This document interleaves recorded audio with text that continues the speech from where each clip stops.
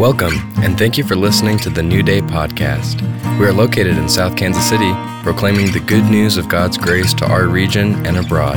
If you'd like more information, please visit our website, newdaykc.org.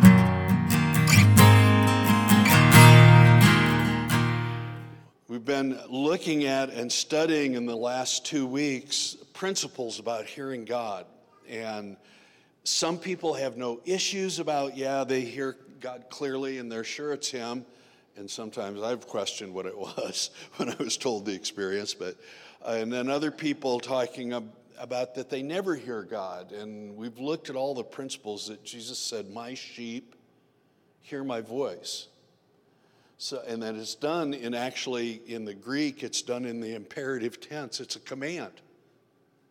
It's a command that they will hear His voice. So the emphasis with that coming, that it's not a rule, but the emphasis coming is God speaks to His people. And in the principles of hearing God, the first principle with that is God primarily speaks to us through His Word. And so there's not this mandate that you read your Bible every day. I've had people tell me, it's nothing like that. But I will tell you this, if you want to hear God, read your Bible every day. You know, it's not going to determine certain things about your life, and it is going to determine certain other things. But here's the point. You will hear God so clearly, and that faith gets built up in your heart. And that faith comes by hearing, to be able to hear. And the hearing comes through the Word of God. Now that's both the written Word and the living Word that dwells in us. Second principle is that, do you hear God with a teachable heart? What does that mean? Well, a lot of times we only want to hear what we want God to tell us. So we tell God what we want Him to say to us so that we can hear it and say it was God. We really do. We kind of have a tendency to lean towards that. Even when we're praying about if it be your will, we tend to put our will onto God and ask it to be His will to give it back to us as His will. And it's a strange thing. Really, the teachable heart is open to hear what God has to say and how He says it and the way He says it, and not looking for Him to say it the way we mandate it. The third principle I want to talk about, and we'll go through this today, is it's really a word that's often associated with criticism, and in this sense it's not, but it's discernment. Being able to discern how God speaks, because if you don't know how God speaks, you won't position yourself to listen. Your ears aren't going to be attentive to it. And there's lots of ways that are clear throughout the Word of God in how to discern, was that God? There's so many times in my life, from a child speaking to me, to even fishing buddies who said some stuff, and I thought they were really wacko, and they would talk to me, and by golly, it was God. And that took a lot of discernment on my part. And never mind, that was a private joke. That was called clothesline preaching, and it was for the people who could hear it.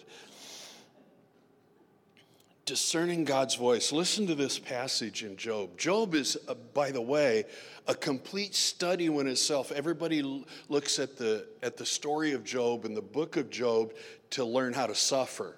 That's not how to study Job. I don't want to learn how to suffer. I suffer. I don't have to learn about it. Matter of fact, I don't want anything to do with it. So a lot of times people don't read the book of Job because they think it's too harsh. But Job is filled with actually the interactions of how God speaks and how people respond in their hearts to what He's saying and doing. Because God speaks pretty loud with what He does. So this is from Job 33. He says, verse 14, "For God may speak in one way or in another, yet man does not perceive it. In a dream, in a vision of the night, when deep sleep falls upon men while slumbering on their beds, then He opens the ears of men and seals their instruction." Now, it doesn't mean He just speaks to them through dreams. What He's saying is, look, The way I read this is the funny thing about God is he knows he's God. He doesn't have any doubt. God doesn't have a doubt about his voice. If you read Psalm 29, the voice of the Lord thunders in the wilderness. It shakes it. It's heard in many waters. So God isn't like, what do I have to do so they listen to me? My goodness, he sent his son. What a megaphone to a dying world. He sent his son to speak to us. We'll look at that closer later. Go to the next slide. That is the next one? Okay, let's read it together. This is Hebrews 1. By the way, it really throws me to not have my clicker, so you guys be patient with me. I may have a Brandon moment here. God, who at various times and in various ways spoke in times past to the fathers by the prophets. So the writer of Hebrews, which I believe was Paul, is talking about, look, this is the way you used to listen for the voice of God, to discern it, was through the prophets. He says, has in these last days spoken to us by his Son, whom he appointed heir of all things, through whom also he made the worlds. To discern the voice of God actually isn't complex, and it's not simple. But the best picture of it is to see Jesus.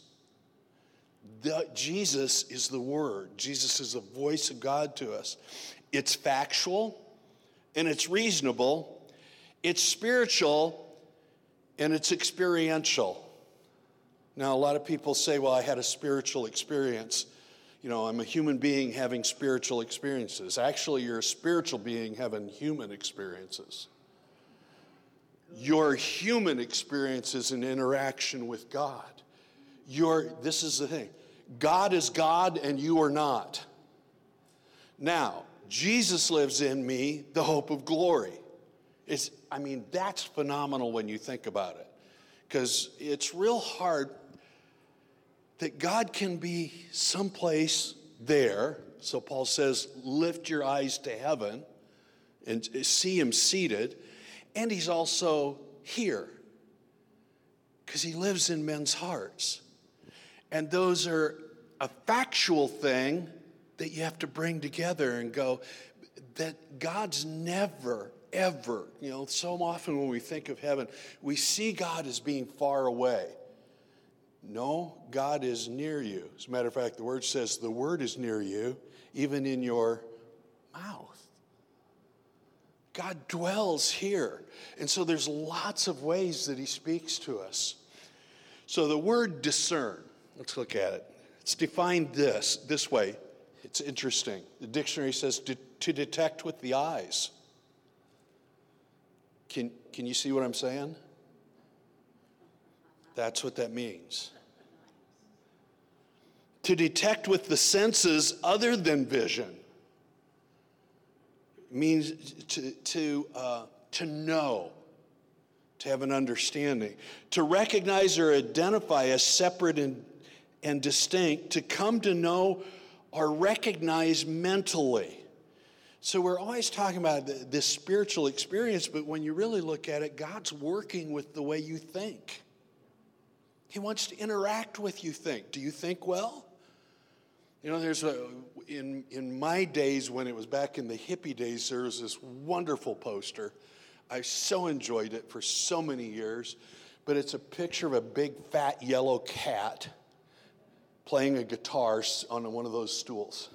And he's sitting there playing the guitar, and the caption with it, it's like a meme from years ago, only we called them posters back then.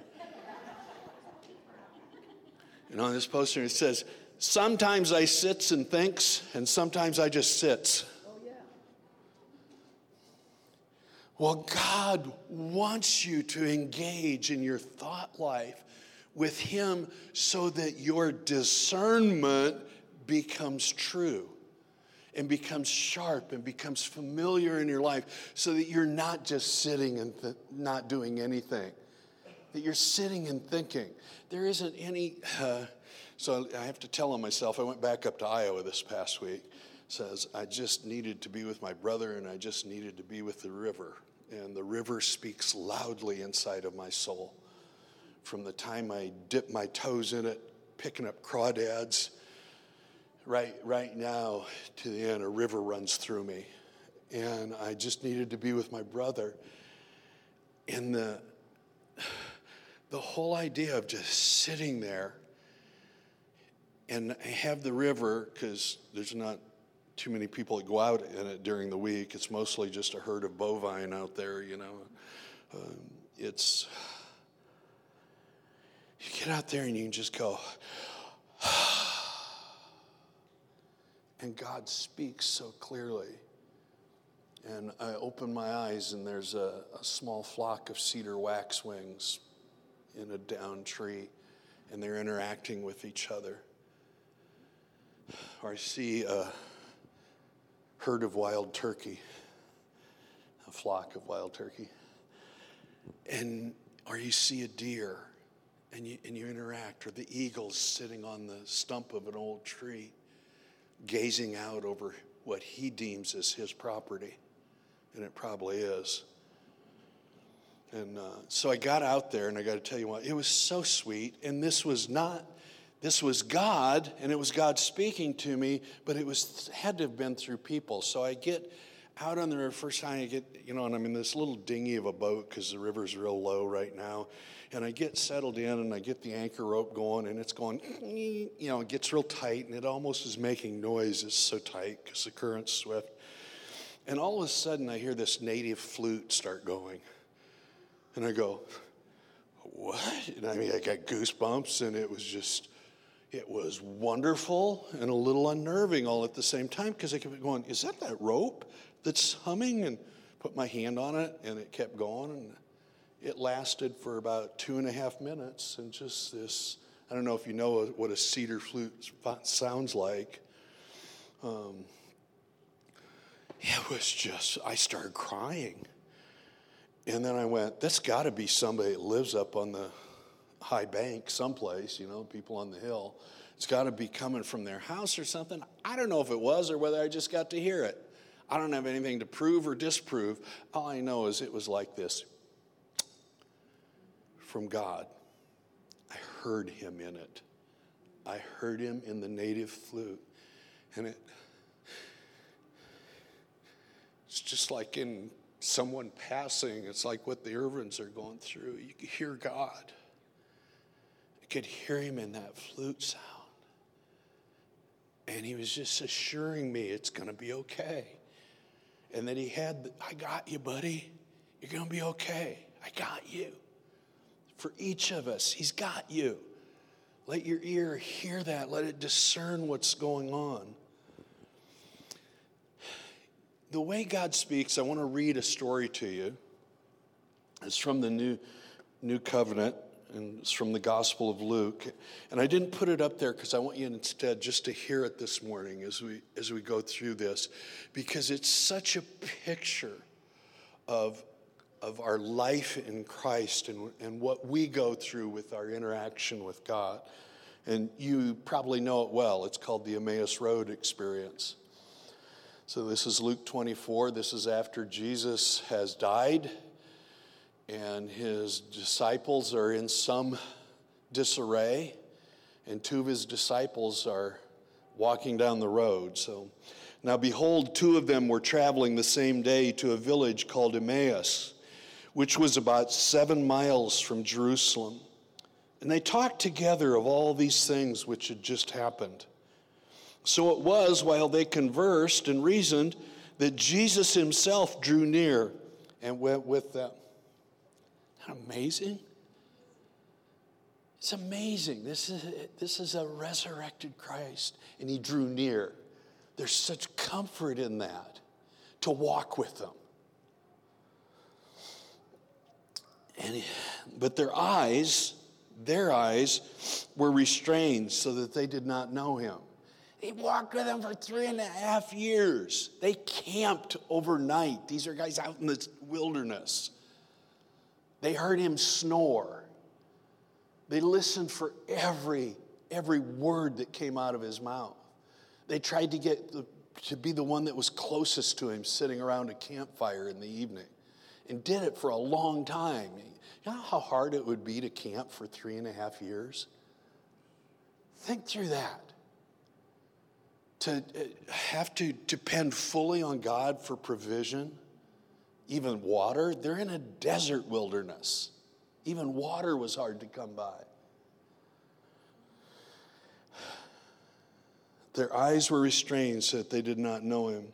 And he said to them, "What kind of conversation is this that you have with one another as you walk and are so sad?" Then the one whose name was Cleopas answered and said to him, "Are you the only stranger in Jerusalem? And have you not known the things which happened there in these days?" And he said to them, "What things?" If you think God doesn't have a wry sense of humor, it's just like, He's got the best sense of humor ever. So they said to him, "The things concerning Jesus of Nazareth, who was a prophet, mighty in deed and word before God and all the people, and how the chief priests and our rulers delivered him to be condemned to death. They crucified him. But we were hoping that it was he who was going to redeem Israel. Indeed, besides all this, today is the 3rd day since these things have happened. Yes, and certain women of our company who arrived at the tomb early astonished us when they did not find his body. They came saying that they had also seen a vision of angels who said he was alive. And certain of those who were with us went to the tomb and found it just as the women had said. But him they did not see." Then he said to them, "You foolish kids. Oh, foolish ones, and slow of heart to believe in all that the prophets have spoken. Ought not the Christ to have suffered these things and to enter into his glory? And beginning at Moses and all the prophets, he expounded to them in all the scriptures the things concerning himself." Wouldn't you have loved to have heard that sermon? Jesus saying to this, they were speaking of me. I fulfilled all this. Then they drew near to the village where they were going, and he indicated that he would have gone farther. But they constrained him, saying, "Abide with us, for it is towards evening, and the day is far spent." And he went in to stay with them.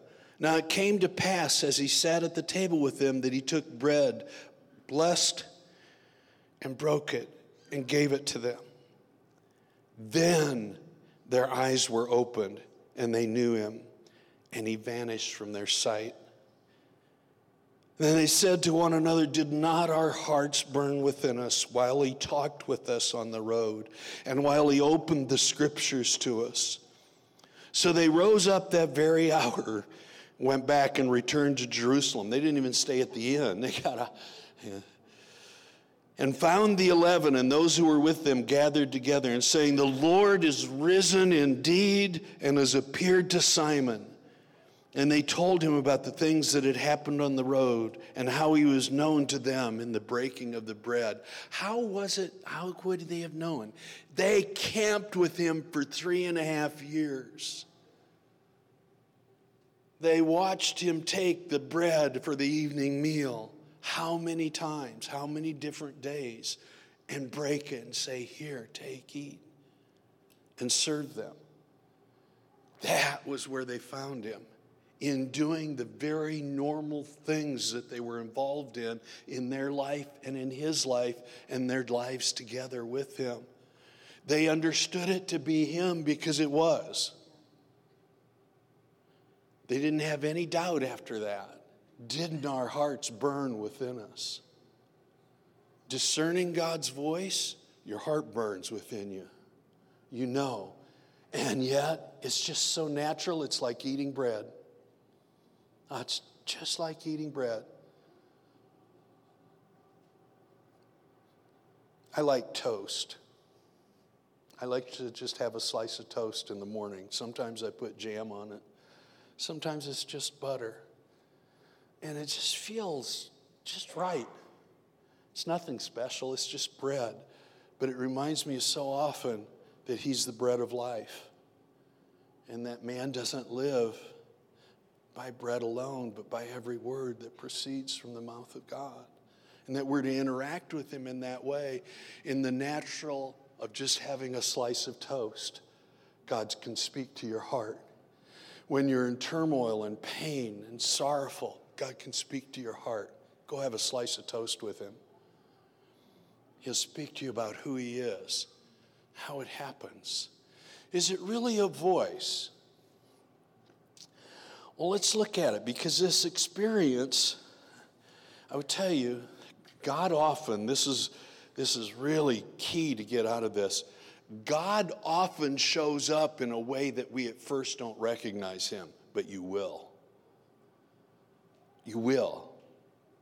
Sometimes that's terrifying.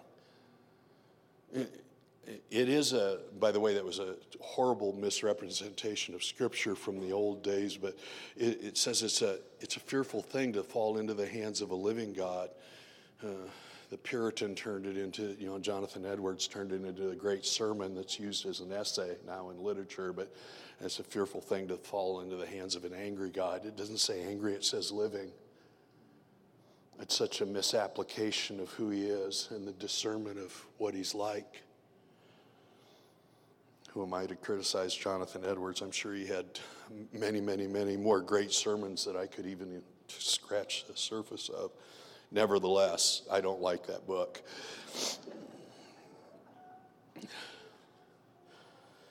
The ways that God speaks. Let's go to the next slide. You did it. Look at the written word, and the reason I don't have anything up there is we went through this the past couple of weeks. Hearing God's voice through the written word is sometimes the clearest way to hear him. It's the clearest way. It's the most common way. We have something today that is so phenomenal, because when you think about this, for the first 1,500 years of Christianity, nobody had walked around with a Bible. Matter of fact, everybody probably sitting in this room would have never been educated and wouldn't know of how to read if you were living in the 14th century.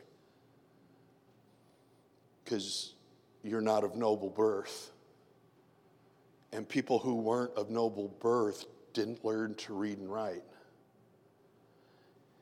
Yet the living word spread through the common folk. How is that possible? God, in his word, they would hear maybe a monk share a little piece of it as he was sharing a meal with them. And he would say, the scripture says this. And then they would ask him questions. What does that mean? We always think of it just being in a huge cathedral. Most churches were just like this. They were a small group of people, and some friar who was assigned to that area went around and visited different small groups of people. And then he would explain to them who God is. And it spread. Oh my, it spread. We wouldn't be here had that not occurred. I think the primary means that God speaks to any believer today is the written word, and he makes his will known through his written word. Hebrews 4, and this is when it says the word, this is one of the things that I've really learned to study out over the past 10 years especially. But when in the new covenant, most of the time when it's referring to the word, it's referring to Jesus. Most of the times. There's a few places where it's referring to Scripture, and it says that, knowing that.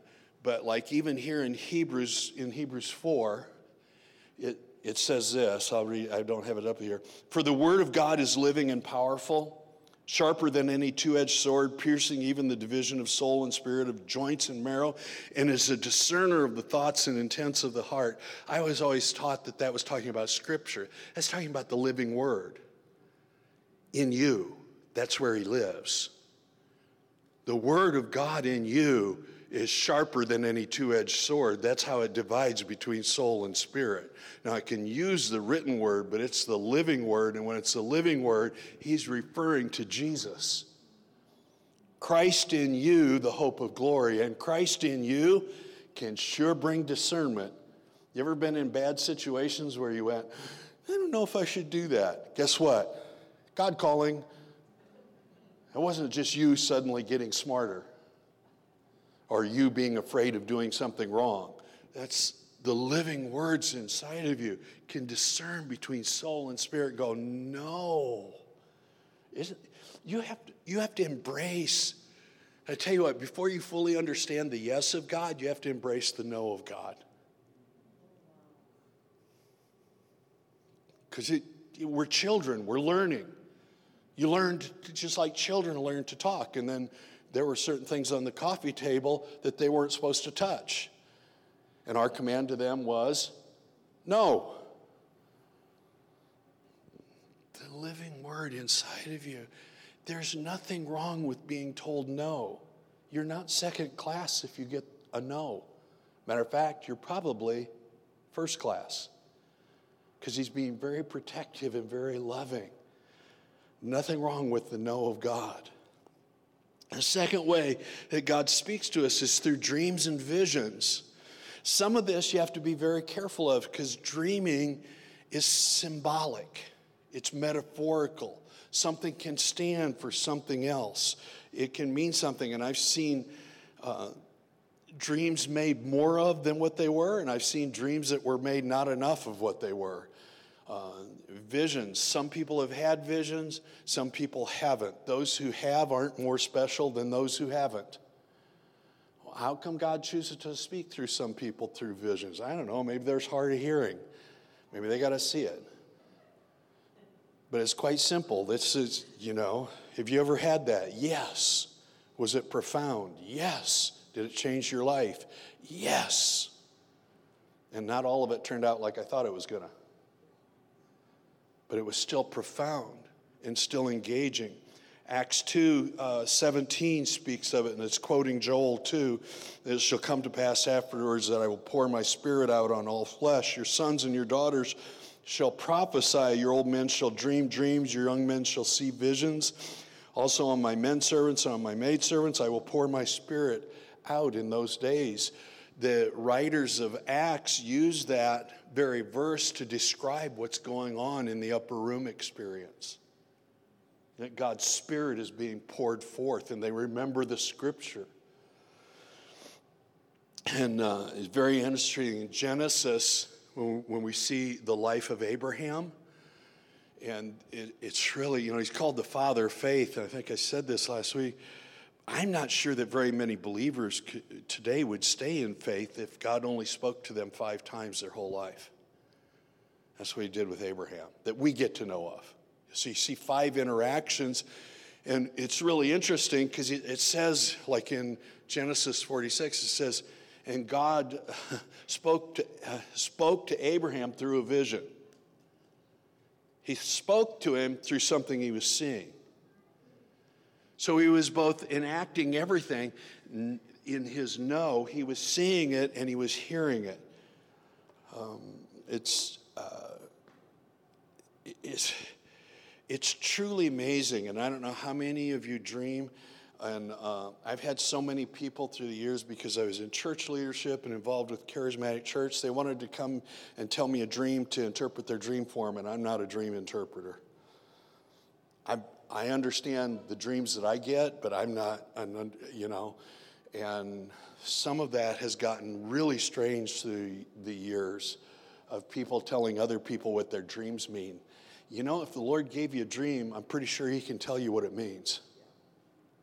He'll give you discernment. If it's supposed to be and it's important, he'll give you discernment. And you can study typology in the Word to understand that. God speaks through metaphor quite loudly.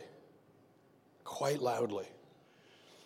And even with visions. Let's go to the next slide. Another way is the audible voice of God. One of the things with the audible voice of God that I will say about this is that through the teachings that came out of the 19th century and affected the church profoundly, through the I guess you would call it the theology of dispensationalism, they tried to say that God doesn't speak that way anymore. So they cut that one out, because anybody who proclaimed to hear the audible voice of God, that set them up in a hierarchy of being similar to what an apostle was. And so the church in general and those who followed dispensationalism said, no, that time's over and God doesn't speak that way. And they used scripture to support that. That's baloney. Listen to God can speak however he wants. And if he wants to speak in an audible voice, just like when Jesus came up out of the water, some heard thunder, others heard God's voice. So it's a discernment issue. But does it always have to be thunderous? No, God can speak in a whisper. And there is such a thing, beloved, as the audible voice of God outside of yourself that can speak to you. That normally is a very deep, life-changing experience. If you've ever heard God's audible voice, it will change your life. It will do it. And I'm suspicious when there's someone who says they hear that all the time, because I think it's pretty rare. And it's supposed to be rare. And it's scary. It's not commonplace. It's unusual. Very unusual. And if you've ever heard that, then all I will say is obey the word that's spoken to you. Because it's important if it came that way. Really, really, really important. I got to have that one time when I was much younger. And I will tell you, it was a life-changing experience. And I embraced things of what the voice told me to do, and it came to pass.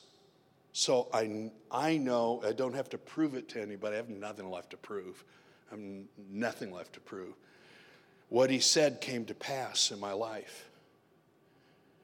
And he invited me in to embrace something, and that was to watch my words. Isn't that interesting? But he can speak through an audible voice, and the word is filled with it. I've got Exodus 19 up there, and where it talks about when he's speaking and God answers Moses by voice. That means audible voice. That means Moses is speaking out loud. If you look at what the Hebrew word means, it means out loud, hearing, ear. The fourth one is that impressions and promptings, and that's also the internal voice that we call the voice of the Holy Spirit, is inside of you. And it is like the Word of God. It's one of the most normal ways you hear him. When you become familiar with it and you're even addressing God. Do you like address God out loud? Or do you do it internally quiet? Both? Do you ever pray out loud when you're alone? It's a really good thing to practice. It's a really good thing to practice. But most of the time, the answer that you hear when you're praying out loud is inside of you. And it feels like a prompting. And it also feels like a voice, and if you become familiar with it, you can discern between your conscience and that was the Lord. How? I don't know. It's spiritual. I can describe it to you, but I can't define it to you. Describing it is, man, I think the Lord's saying to me, and here's how you get familiar with it. When that comes to pass, guess what? That was the Lord saying it to you. If it didn't come to pass, it doesn't mean that you missed it, you're totally gone, and now you may not get into heaven, and it's all lost, and who are you trying to fool and stuff. That's just the tricksies of the enemy's voice, because he has a voice too. And can he speak inside of me even if I'm a believer? I don't know. What does it matter trying to figure out how? I just know that there's sometimes the devil lied to me.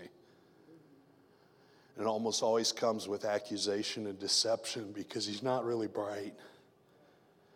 And he's brilliant at the same time in how he attacks us. But he always uses the same two tactics, accusation and deception. Always. Don't ever receive that voice. I've heard people, well, he warned me against that group. Be very careful. Very careful with that. God doesn't warn against his children. He would go warn his children, but he doesn't accuse them. God loves you. Can you make a mistake? Yeah. Can I make a mistake as a church leader? Yeah. But do you think if I was purposing to make a mistake as church leaders and I would purposely hurt somebody, that God would let me keep doing this? Or that I'm greater than the Lord, that I'm the one that decides that this is what I get to do with my life? And that I can do it however I want, and if I do it wrong, nanny, nanny, boo-boo on you, I'm going to keep doing this anyway? I think God's bigger than that. And I've watched God remove people from leadership. But don't believe every lying accusation that comes, because you don't know the whole story. You definitely do not know the whole story, and God doesn't operate that way. But he does operate by impressions and promptings, his internal voice. We're going to stop here because I want to continue this. And there's about 7 or 8 more ways. That many? Yeah, he's big. God's really big. Just look at what it says in Romans 1. I'll start preaching again. You look at how God speaks in Romans 1. Before Jesus comes, and he says he speaks through creation.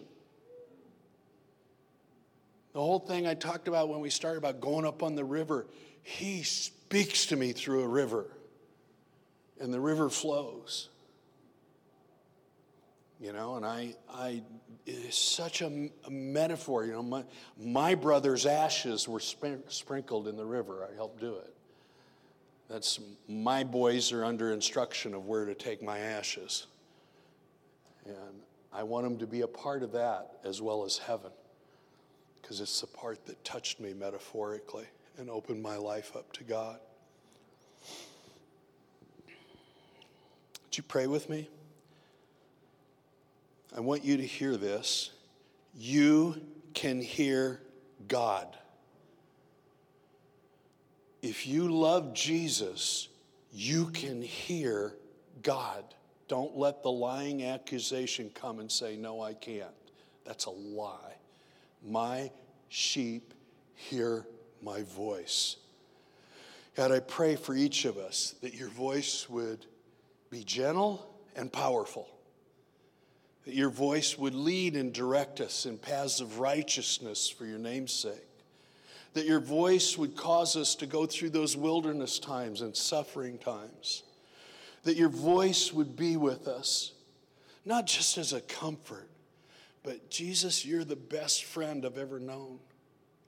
Nobody talks to me like you talk to me. And I pray that for everybody here, that would be their testimony. That nobody talks to me like Jesus talks to me. And that they could own it in their hearts and understand you. Open up and sharpen each of our discernments this week, I pray, as we read your word. In Jesus' name, amen. Now may the Lord bless you and keep you. Lord, make his face to shine upon you. Be gracious unto you. Lord, lift up his countenance upon you. Give you peace. In the name of the Father, and the Son, and the Holy Spirit. Amen. Would you love on each other as you go? God bless you. Sure. This might just be for me, but I can't seem to be let go of about it. But in worship, when we were singing that song about singing of the goodness of God, I thought about all the times I've asked the Lord over the years, like that verse in Psalm 23, goodness and mercy will follow after us.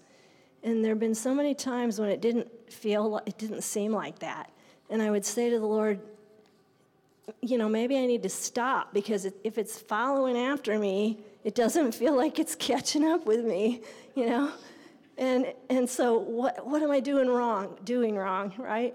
And I just kept thinking, it does. I know your goodness and mercy follows after me. And just then you hear a teaching like, pray that God's goodness and mercy will chase you down and take you over. And I keep thinking, I guess I just need to stop, So today when we were singing, all of a sudden I got this new twist, this new insight, that maybe goodness and mercy follows after us to clean up kind of the messes that we leave behind, Because he promises Romans 8:28, so that's what's for somebody today, that he is working everything together for good. And sometimes we might not see that goodness and mercy because he's coming after us, and he somehow makes good out of this stuff that we don't see.